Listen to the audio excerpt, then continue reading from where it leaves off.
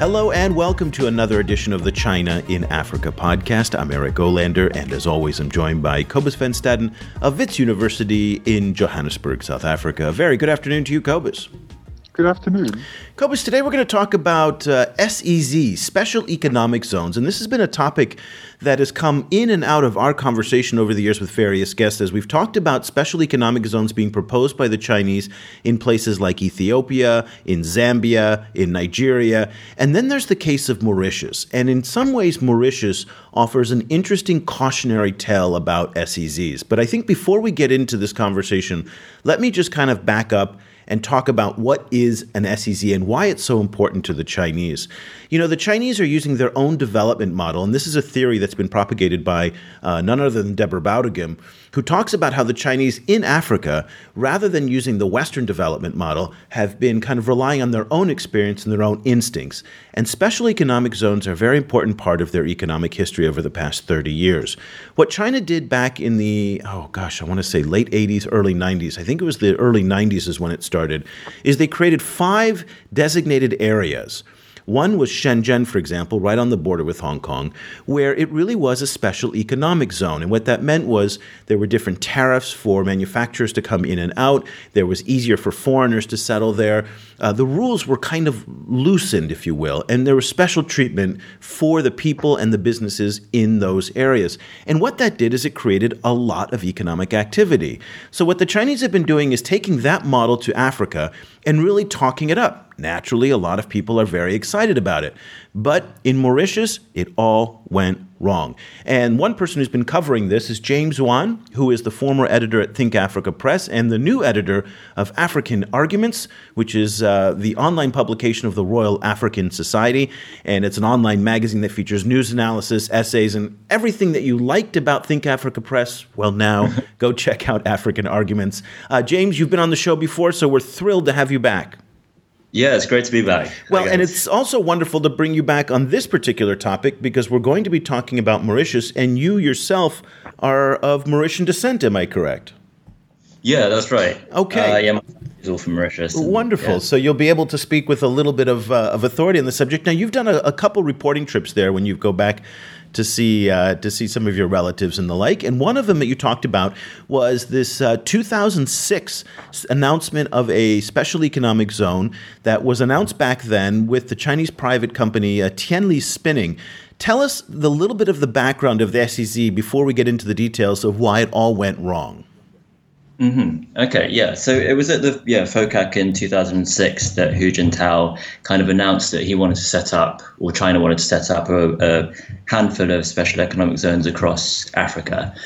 And that led to different governments and companies kind of pitching their versions, basically. And one of those, a lot of those kind of made a lot of sense, like an Ethiopian one where, there's lots of cheap labor and a big kind of internal market, or Zambia with its kind of rich copper reserves. But Mauritius also proposed one based on kind of a very different kind of set of advantages, I suppose. So, yeah, it was between the Mauritian government and this company called Tianli Spinning. And the idea was that this special economic zone with its kind of lower regulations and taxes would attract kind of higher end industries that Mauritius wants to diversify into. So things like ICTs, kind of specialist light manufacturing, pharmaceuticals, that kind of thing. And, they pushed it pretty hard, and eventually they got the approval from Beijing. And there was a lot of hope for it. People said, or at least the government said, it was going to create, 40,000 jobs. It was going to help Mauritius add value and diversify further. But it didn't quite work out that way. And when we were there, it was essentially roads laid out and goats kind of grazing in between them and nothing much else, right? Yeah. So it's an area, I think it's 211 hectares, which isn't huge by most standards, but when you're talking about this tiny kind of speck in the Indian Ocean, it's quite a lot of, it's a considerable part of the island. And there were kind of small-scale farmers that had been planting there that had to be removed.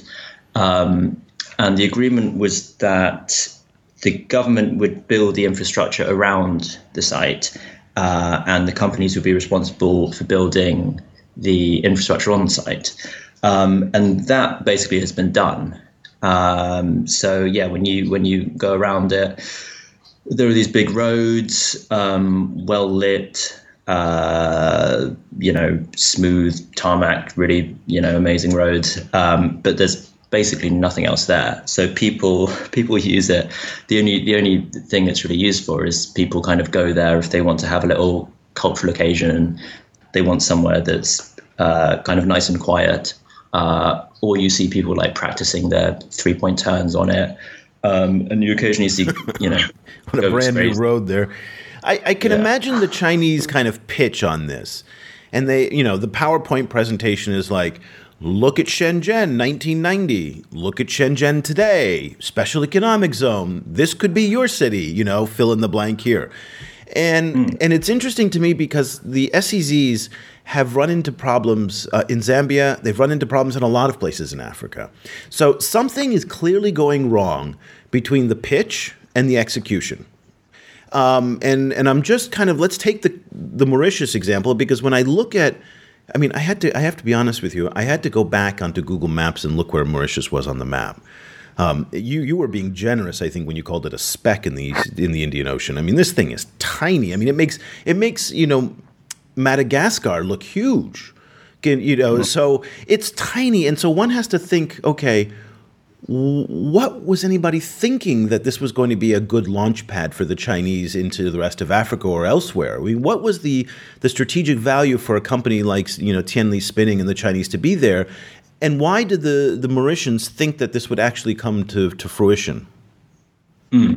Well, from Mauritius' perspective, I think there were kind of two things. So firstly, this kind of model worked really well for it in the 70s and 80s. So back then they had not special economic zones, but what they called export processing zones.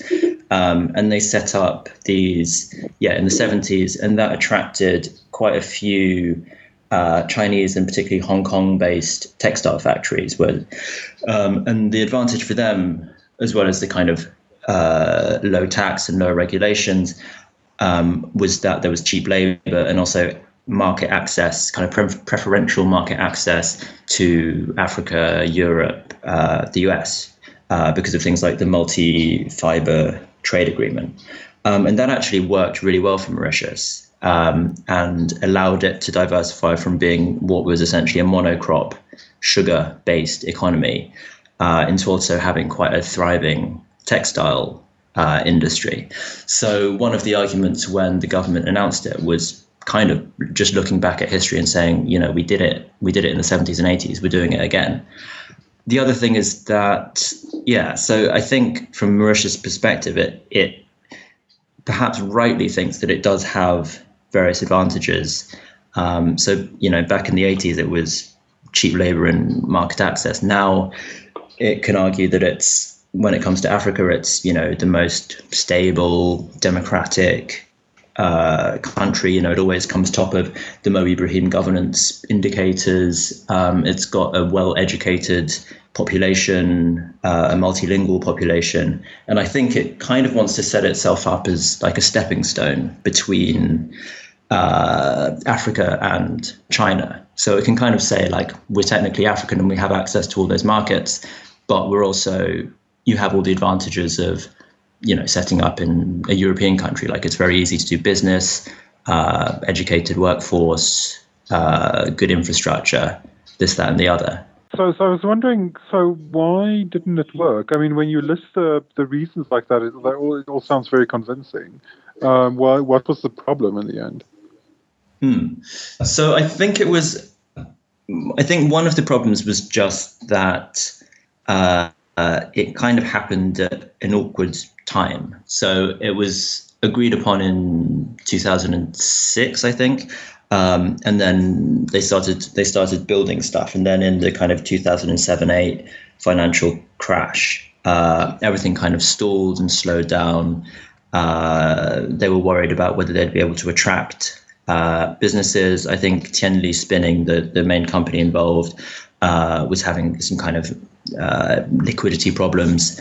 So it kind of stalled. And then when the Mauritian government met with the Chinese government to try to kind of hurry it up again, Hu Jintao essentially handed over responsibility to one of the provinces that got two other big Chinese companies involved. And they were quite strange choices. They were both like big kind of resource extraction companies. And they essentially took majority shareholding over the SEZ, and it kind of changed its aims from being this kind of high-tech hub into being more of a kind of hospitality place. And I think that doesn't really attract Chinese business people, because that's not, I mean, they're not, I think one of the ideas was that companies would set up in Mauritius, where everything's very, nice and beautiful and works really well, great infrastructure, but they'd really be doing business in Africa. But kind of as we can see from big Chinese companies going straight into Africa, where things are maybe a bit more uncertain, like they're not really afraid of taking some risks.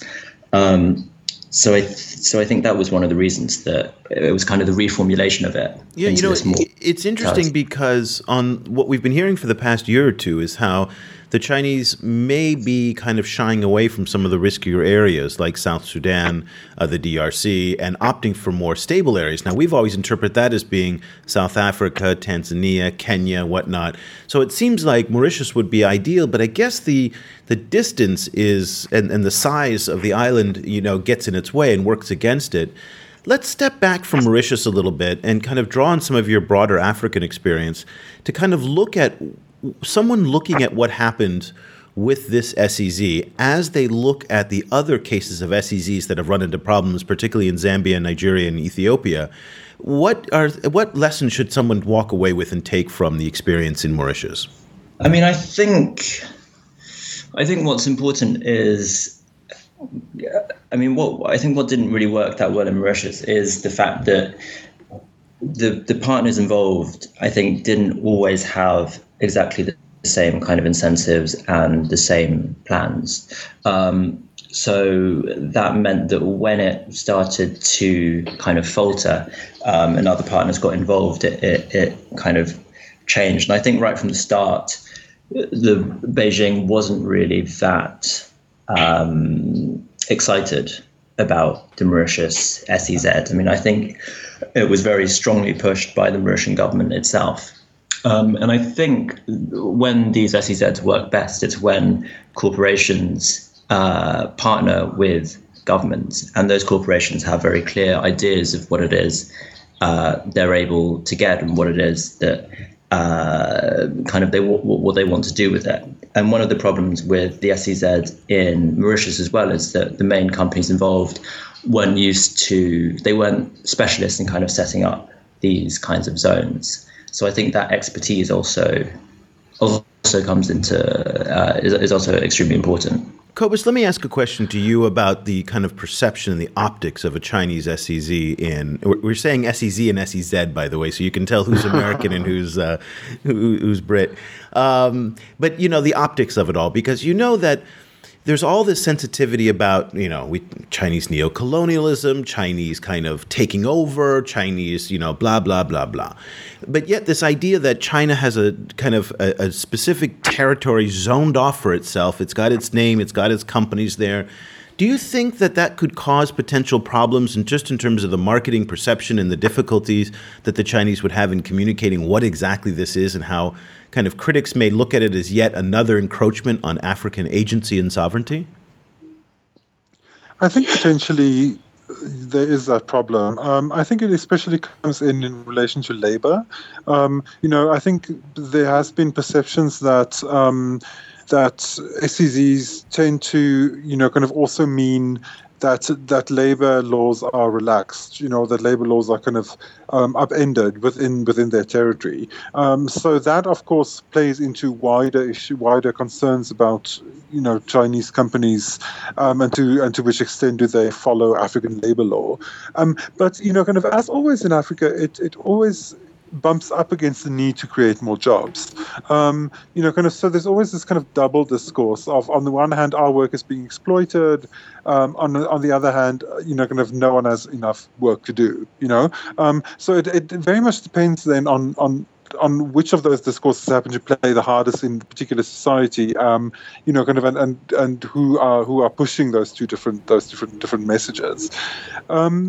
Kind of to move on from there, James, I was wondering, do you foresee that there is a future for the Mauritian one? Kind of midway through July, there was I caught a press release saying that the Mauritian government signed a new memorandum of understanding with Jinfei. And kind of, and that it's going to be a smaller zone. They're reconfiguring the shape, and it's going to be light manufacturing and dry port facilities, and so on and so on. Kind of, is this just throwing more good money after bad, or do you see that there's a way to actually make this work?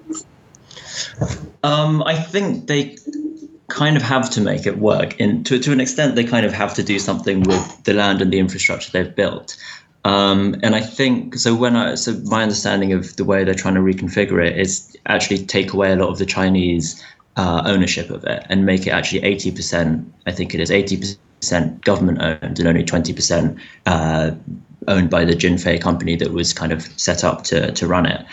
And I think that could be really beneficial. And I think if they do look towards things like manufacturing and port infrastructure, which are obviously when it comes to ports, obviously it's near the sea, so it's got an advantage there. And I think in terms of light manufacturing, you need the kind of infrastructure and expertise and education and trained workforce to do that. So again, Mauritius, compared to most of the rest of the continent, has those advantages.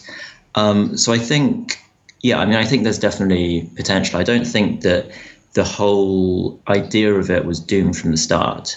And I think maybe making it less of a kind of Chinese SEZ and more of a, just a hub, in the same way that Mauritius is trying to develop itself as a hub for kind of biotechnology research and pharmaceuticals. I think there's potential there.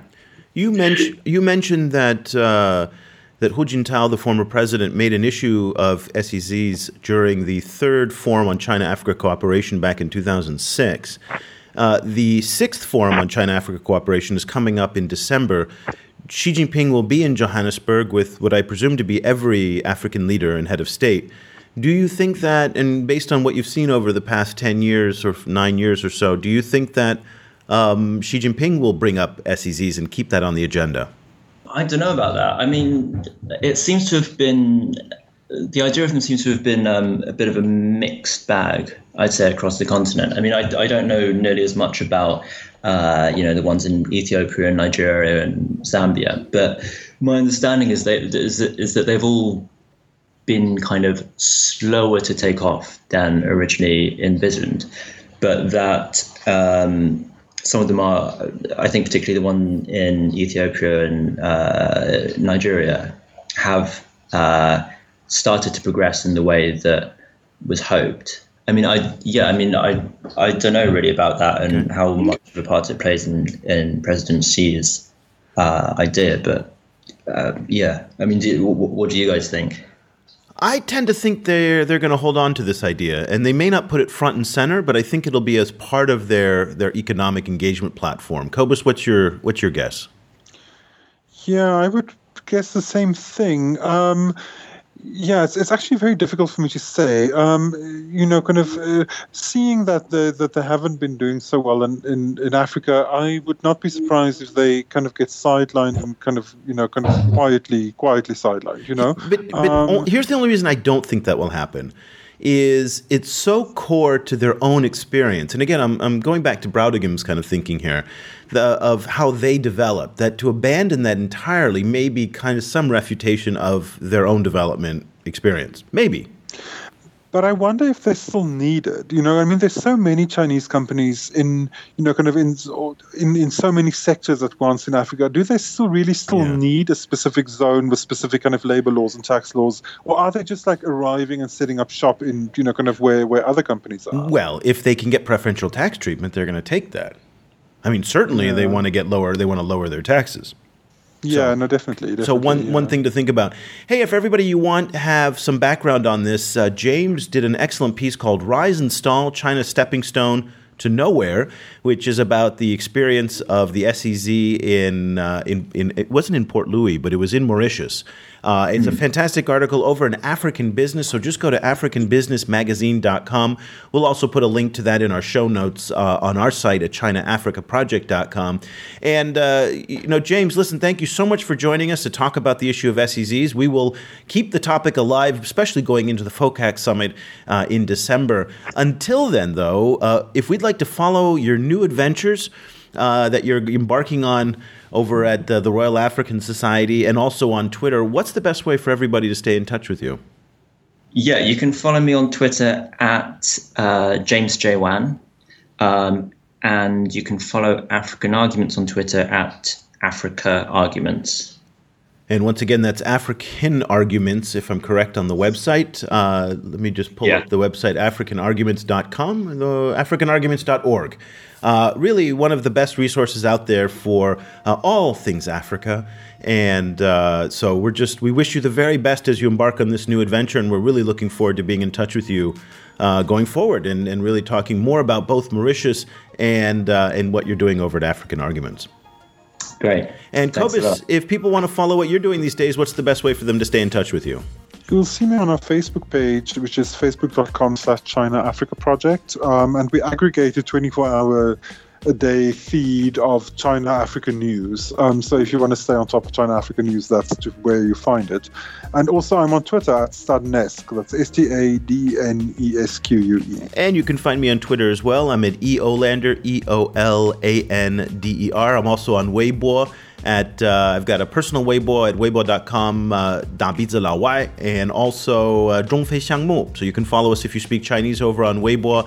And of course, if you want to follow this podcast, the best way to do it is just go to iTunes, type in China and Africa, and we'll come right up there in the search results. That's the easiest way to find us. And we would be so grateful if you could leave us just kind of a comment or a rating, because it makes it easier for other people to discover our show and to find the program. So we'll be back again very soon with another edition of the China in Africa podcast. Thank you so much for listening.